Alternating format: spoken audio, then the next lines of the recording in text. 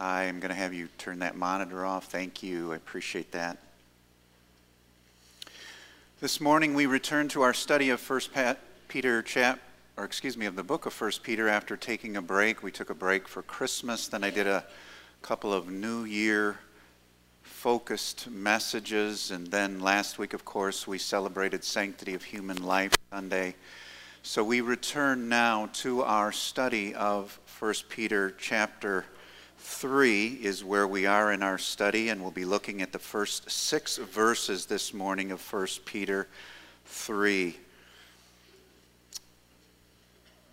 This is a passage that is directed towards wives in a very special way. And so for all of you wives and for all of you single ladies who desire to be wives, I would encourage you to pay very special attention. This, of course, is for all of us, but there is a special emphasis here. Now, next week, the emphasis will be on husbands. So this week, wives, next week, husbands. And so there will be equal treatment here of the important relationships that God has ordained for the home.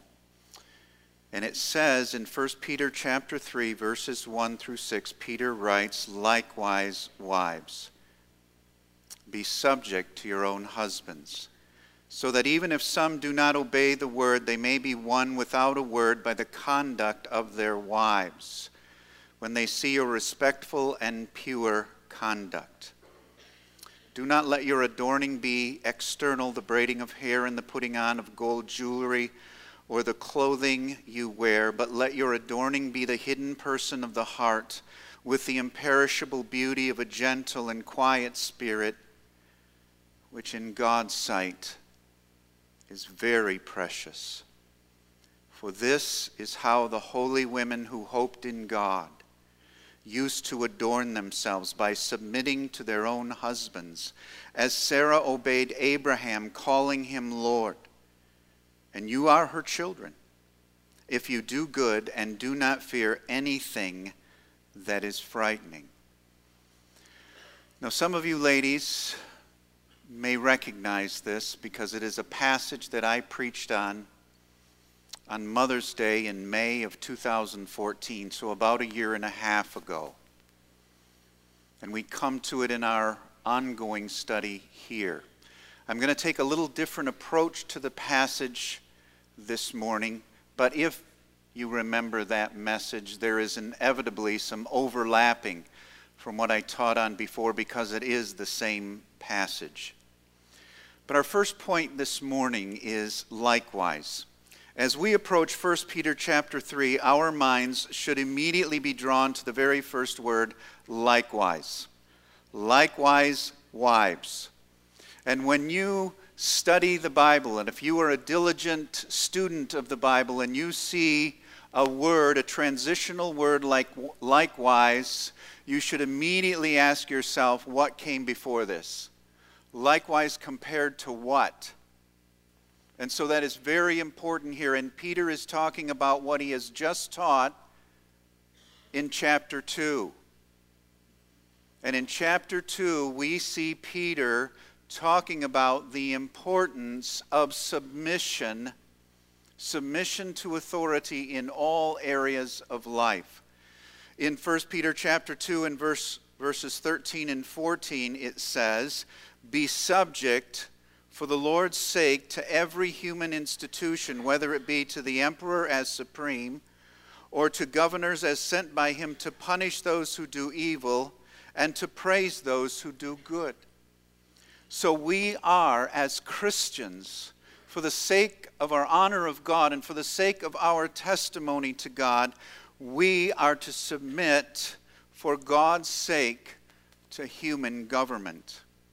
In verse 18 of chapter 2, it says, "Servants, be subject to your masters with all respect, not only to the good and gentle, but also to the unjust." As Christians, for the sake of our testimony, in order to honor God, we are to submit to our employers, not just to those who are good, but even to those who are unjust and unfair. And for those Christians who say, I just don't know if I can do these things, I just don't know if this is possible, Peter then points us to the supreme example of how to do this, and that is Jesus Christ himself. And in 1 Peter chapter 2 and verses 21 through 23, it says, "For to this you have been called, because Christ also suffered for you, leaving you an example so that you might follow in his steps. He committed no sin, neither was deceit found in his mouth. When he was reviled, he did not revile in return. When he suffered, he did not threaten, but continued entrusting himself to him who judges justly." So to every brother in Christ, to every sister in Christ, Peter says, follow in his steps. Follow in the steps of Jesus. He is the supreme example of what it means to exercise godly submission. I loved what one writer said. We are called to do these things to silence the critics of our faith. Those who would want to criticize our faith are silenced because they see our good behavior in every area of life, in the home and in every aspect of society. And with that in mind, Peter says, likewise, wives, be subject to your own husbands. Again, we're going to see in verse 7 next week, likewise, husbands. But here it is, likewise, wives, be subject to your own husbands. It literally means be submissive to your own husbands. And we need to be reminded often that the word submission, as used in Scripture, is a beautiful word. And that is important for us because in our culture it is a very negative word with all kinds of negative connotations, and we need to put that aside when we study the Word of God. Submission, as used here, is a beautiful thing. Submission does not imply any moral, intellectual, or spiritual inferiority. It doesn't mean you are morally, intellectually, or spiritually inferior to the person you are submitting to. It doesn't mean that at all. In fact, you may be more intelligent, you may be more capable, you may be more talented than the person that you are submitting to. It is a beautiful thing in the sight of God, in the home and in all areas of life. It is God's design for roles necessary for mankind's well-being. Without authority and submission, mankind could not function properly. In submission to government, submission to employers, submission in the home, submission in all other areas of life. There is, if exercised properly, a godly authority and a godly submission. The focus here is on the home, and it reminds us of Paul's words in Ephesians chapter 5 and verses 22 through 24. That very well-known and important passage where Paul says, "Wives, submit to your own husbands as to the Lord.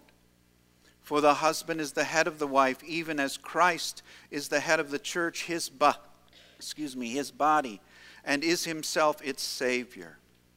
Now, as the church submits to Christ, so also wives should submit in everything to their husbands." And Paul and Peter are both talking about a beautiful, voluntary submission.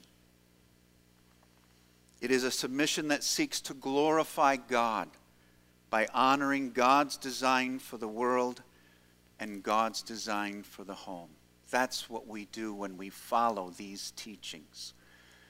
Again, let's say that I am in a particular position in a business out there, and I have a supervisor. And it may be that I am more intelligent than my supervisor.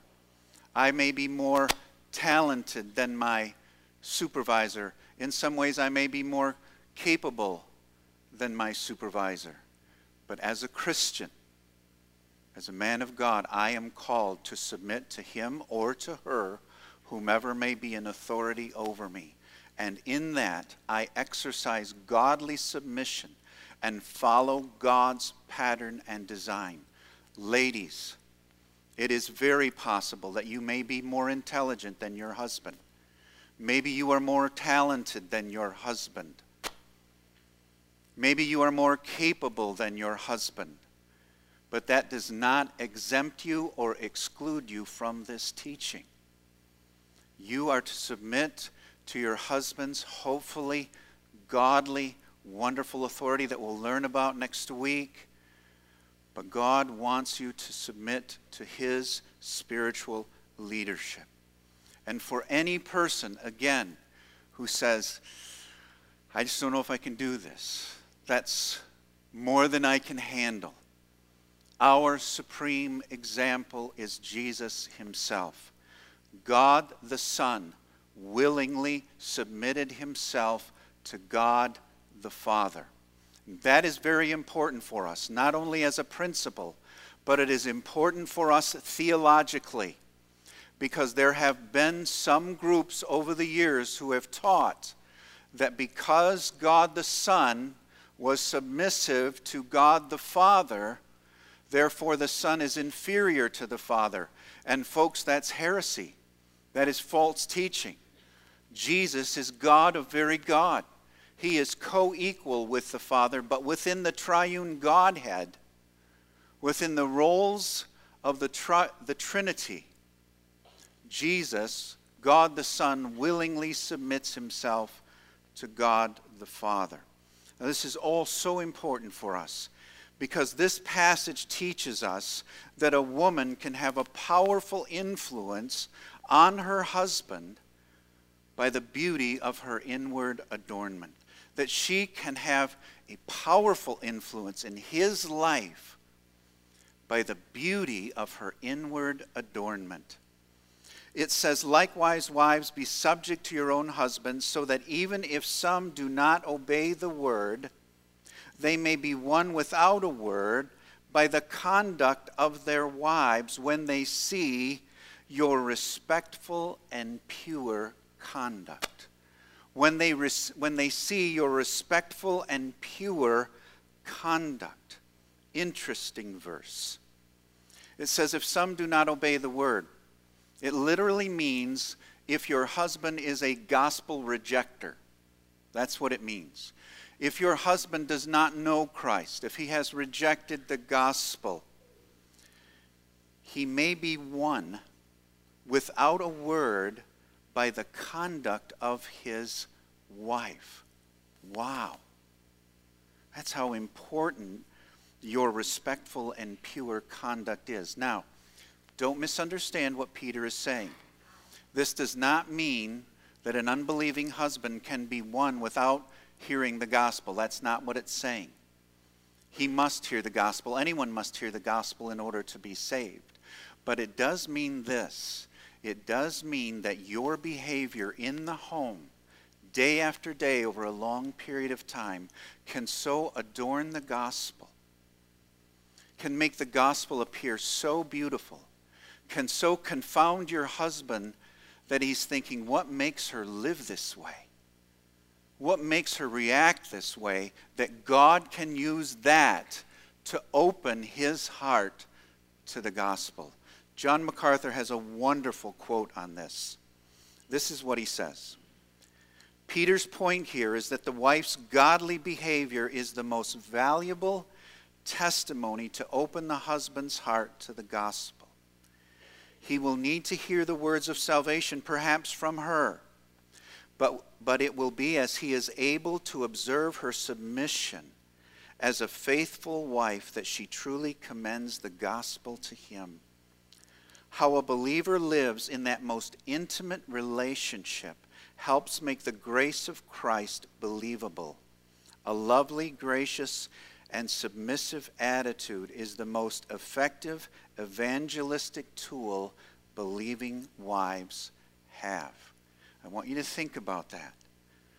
A wife's godly behavior is the most valuable testimony she has to open the husband's heart to the gospel.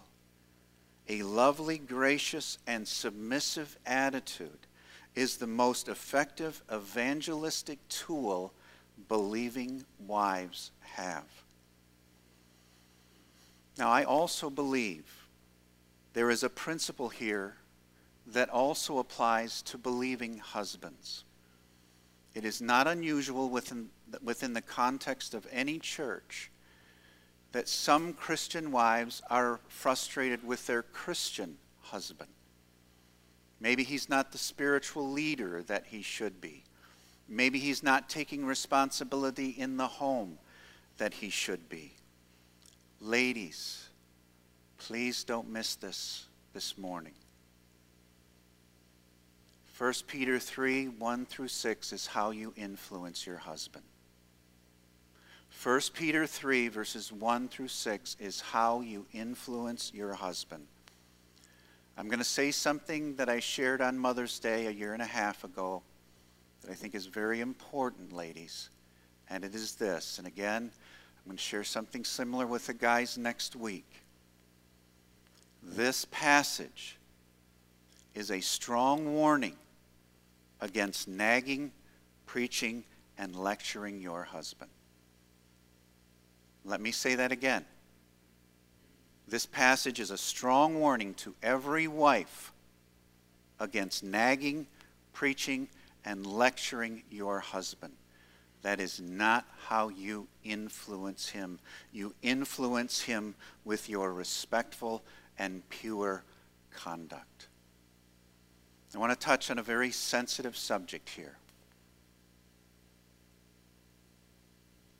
Over the years, from time to time, there are situations that I fully understand.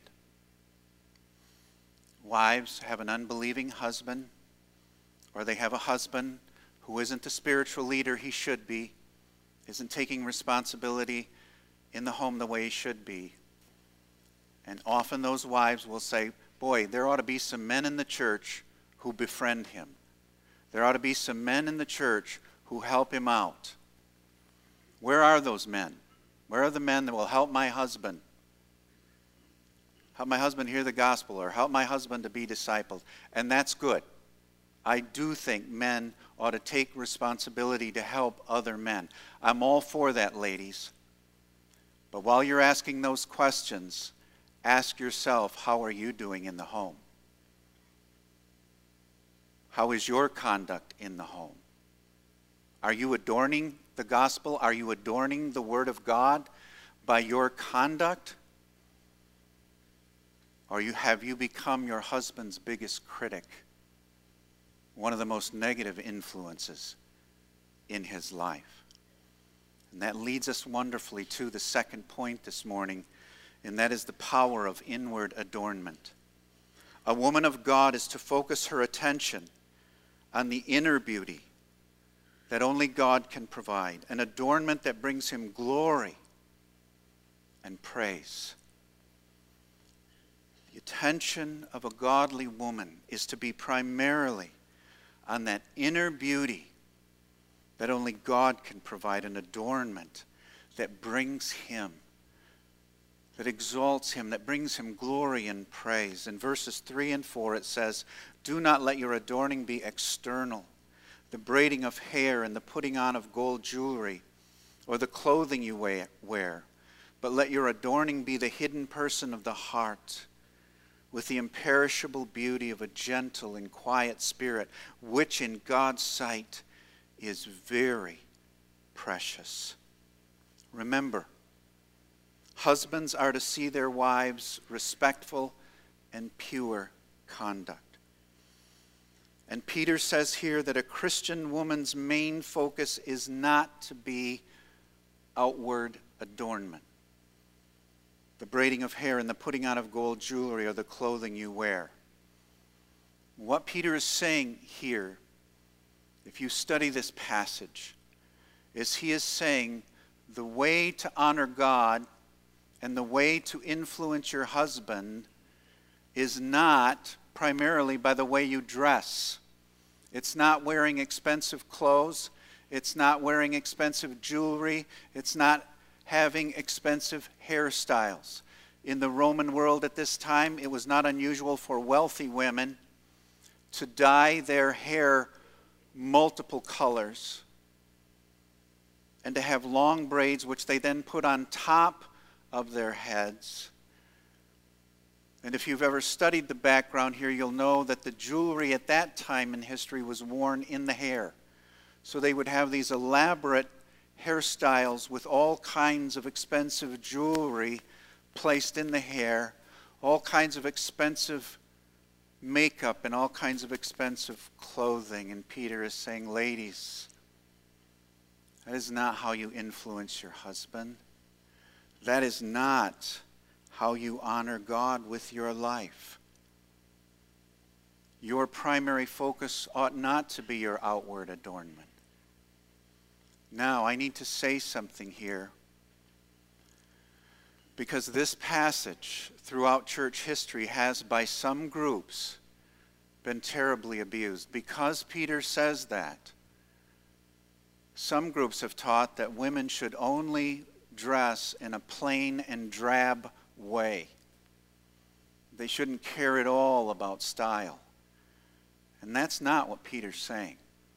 He's just saying, don't let the extravagance of that be your primary focus, or to think that with that is how you influence your husband or honor God.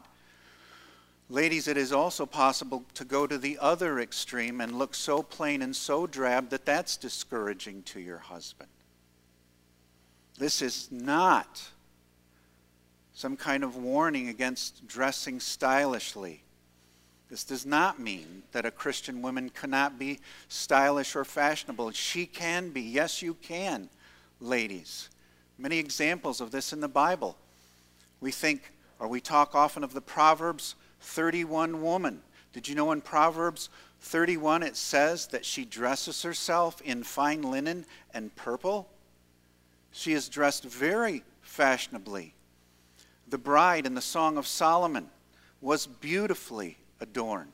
Again, John MacArthur writes this: it is certainly possible for a woman's appearance to be so unkempt and unadorned as to embarrass and discourage her husband, to whom such indifference in the name of Christ would make the gospel offensive and be just as spiritually detrimental as too much attention given to externals. The Lord is most pleased when a believing woman's modest yet thoughtful and lovely adornment reflects the inner beauty Christ has fashioned in her. I couldn't say it better than that. That's exactly what Peter is saying. The Lord is most pleased when a believing woman's modest yet thoughtful and lovely adornment reflects the inner beauty Christ has fashioned in her. So don't go to one extreme or the other extreme, but dress modestly, fashionably, and in such a way that it brings out the inner beauty of Christ in you. But it's verse 4 that is really at the center and heartbeat of this passage. But let your adorning be the hidden person of the heart, with the imperishable beauty of a gentle and quiet spirit, which in God's sight is very precious. I don't know about you, but when the Bible says that something is precious in God's sight, that draws and grabs my attention. Oh, ladies, let your adorning be the imperishable, the unfading, the eternal beauty of a gentle and quiet spirit. Gentle here means patient submission. It is the picture of a wife who is patiently submissive with her husband. Right now he's not getting it. Right now he's not changing much. But she doesn't give up. She perseveres. She is patiently submissive. A quiet spirit refers to the word tranquility. It means, or it is the picture of a lake where there is no wind and it looks like glass. It is completely calm. It is the picture of a woman exuding calmness. Her home may be hectic, her schedule may be busy, but in the midst of all of it, she is exuding this patient submission and this calmness before her husband and before her family. And this, in God's sight, is very, very precious. Well, now, Peter gives us an example. He takes us from the principle to an example of this. The holy women of the Bible are described as holy women who hoped in God. In verse 5 we read, "For this is how the holy women who hoped in God used to adorn themselves." So catch the flow here. Let your adorning be the hidden person of the heart, with the imperishable beauty of a gentle and quiet spirit, which in God's sight is very precious. For this is how the holy women who hoped in God used to adorn themselves, by submitting to their own husbands, as Sarah obeyed Abraham, calling him Lord. And you are her children, if you do good and do not fear anything that is frightening. Holy women are distinct from the world and precious in God's sight. And as we have seen, they are also a powerful influence, on their husbands. And so Peter's desire, ladies, is that you would follow the example of the holy women of old. The holy women of old rejoiced in the sovereign rule of God. The holy women of old found their rest in the firm and powerful hands of their faithful Creator. John Piper, in his sermon on this text, says that the holy women of old used to preach to themselves. And he uses this example. They would preach to themselves a passage like Psalm 42, verses 5 and 6. "Why are you cast down, O my soul, and why are you in turmoil within me? Hope in God, for I shall again praise him, my salvation and my God." It is the lady who says to herself, "Why are you downcast, my soul? Why are you in turmoil, my soul? Put your hope in God." And Peter's example, his specific example of a holy woman of God, is Sarah, Abraham's wife. Now, from January of 2014 to September of 2014, I did an entire series of sermons on the life of Abraham. Some of you may remember that. And you will remember that when we came to that famous passage in the book of Genesis, Genesis chapter 18, Sarah and Abraham are in their tent, and they are visited by three men, three unusual, amazing men. One was the Lord himself, and the other two were angels. And they come and they tell Abraham that Sarah is going to bear him a child, an heir, a son in his old age. Sarah overhears that conversation and she laughs. And God rebukes her right there on the spot. God rebukes her and she says, "Well, I wasn't laughing." And he goes, "Oh, yes, you were." The one who discerns the depths of the hearts and mind knew Sarah was laughing, and he rebukes her. But then we learned that over time, Sarah regained her confidence. She regained her strong faith in the Lord and put her hope in him alone. Sarah finished well in life. She had her moments of weakness, but she finished well, so that in Hebrews chapter 11 and verse 11, she is included in the great hall of faith, where it says, "By faith Sarah herself received power to conceive, even when she was past the age of childbearing." Now watch this. "Since she considered him faithful who had promised." Yes, she put her hope in God. She considered God faithful in what he had promised. And so it says Sarah obeyed Abraham, calling him Lord. She willingly, beautifully, voluntarily submitted to Abraham and sought to live a life of pure and respectful conduct before her husband. Sarah had the imperishable beauty of a gentle and quiet spirit. And it says this, all the holy women in all ages are Sarah's children. Do you see that? That very last sentence in our text. And you are her children, ladies.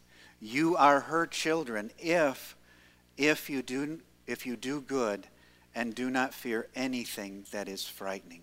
That's quite a phrase. It is a call to the women of God to do good deeds and not to fear anything.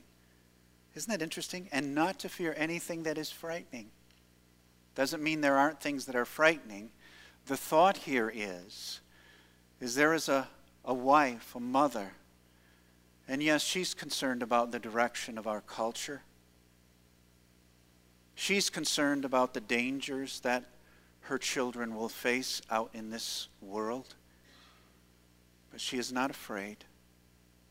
She is not afraid, not because she's foolish, not because she's hiding her head in the sand. No, she does not fear because her hope is in God.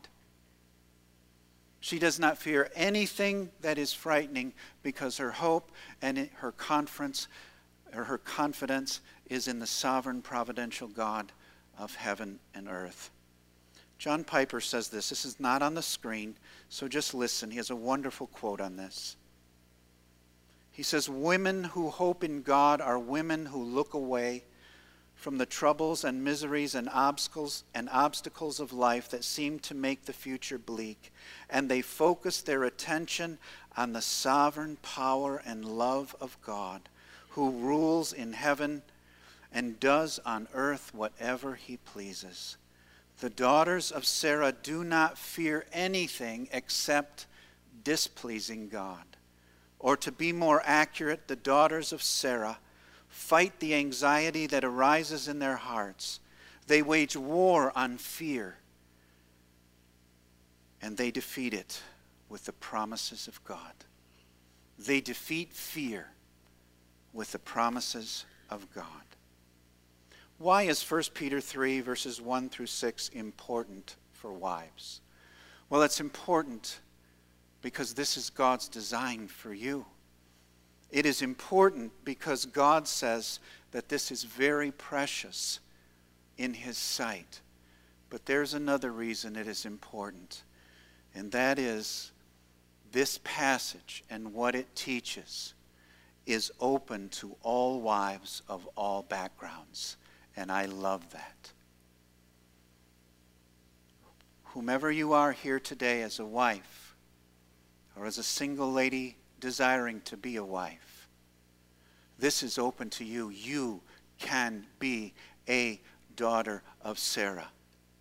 You can be the woman of a gentle and quiet spirit, a woman who is respectful and pure in her conduct. I don't care how much money you make or how little money you make. I don't care how beautiful you may be or not attractive you may be, or see yourself that way. I don't care how much education you may have or little education you may have. This is open to all of you. You can be this woman. There are no barriers except knowing Christ as Savior. I love that it is open to every single one of you ladies here today. You can be this woman. And I think we need to hear that. I appreciate going from time to time to men's conferences. I appreciate the fact that there are women's conferences that are out there with some dynamic speakers. But sometimes we go to those conferences and we hear these speakers and they seem to have it all together. And We think, I could never be like him. I could never be like her. You can be a holy woman of God. You can be a woman, no matter who you are, who is precious in God's sight. If you put your hope in God, if you seek to be respectful and pure in conduct, if you adorn the hidden person of the heart with the imperishable beauty of a gentle and quiet spirit, if you gladly, joyfully, and voluntarily submit to your husband, you, yes, you, will be very precious, a wife who is very precious in God's sight. This is a wife who treasures Christ and loves him more than life itself. This is a woman, this is a wife who treasures Christ and loves him more than life itself.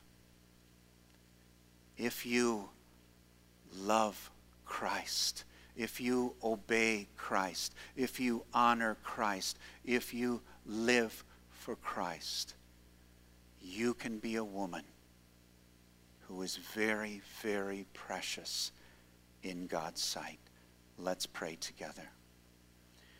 Father, I pray for all of us as we learn from this passage, but especially for our ladies this morning.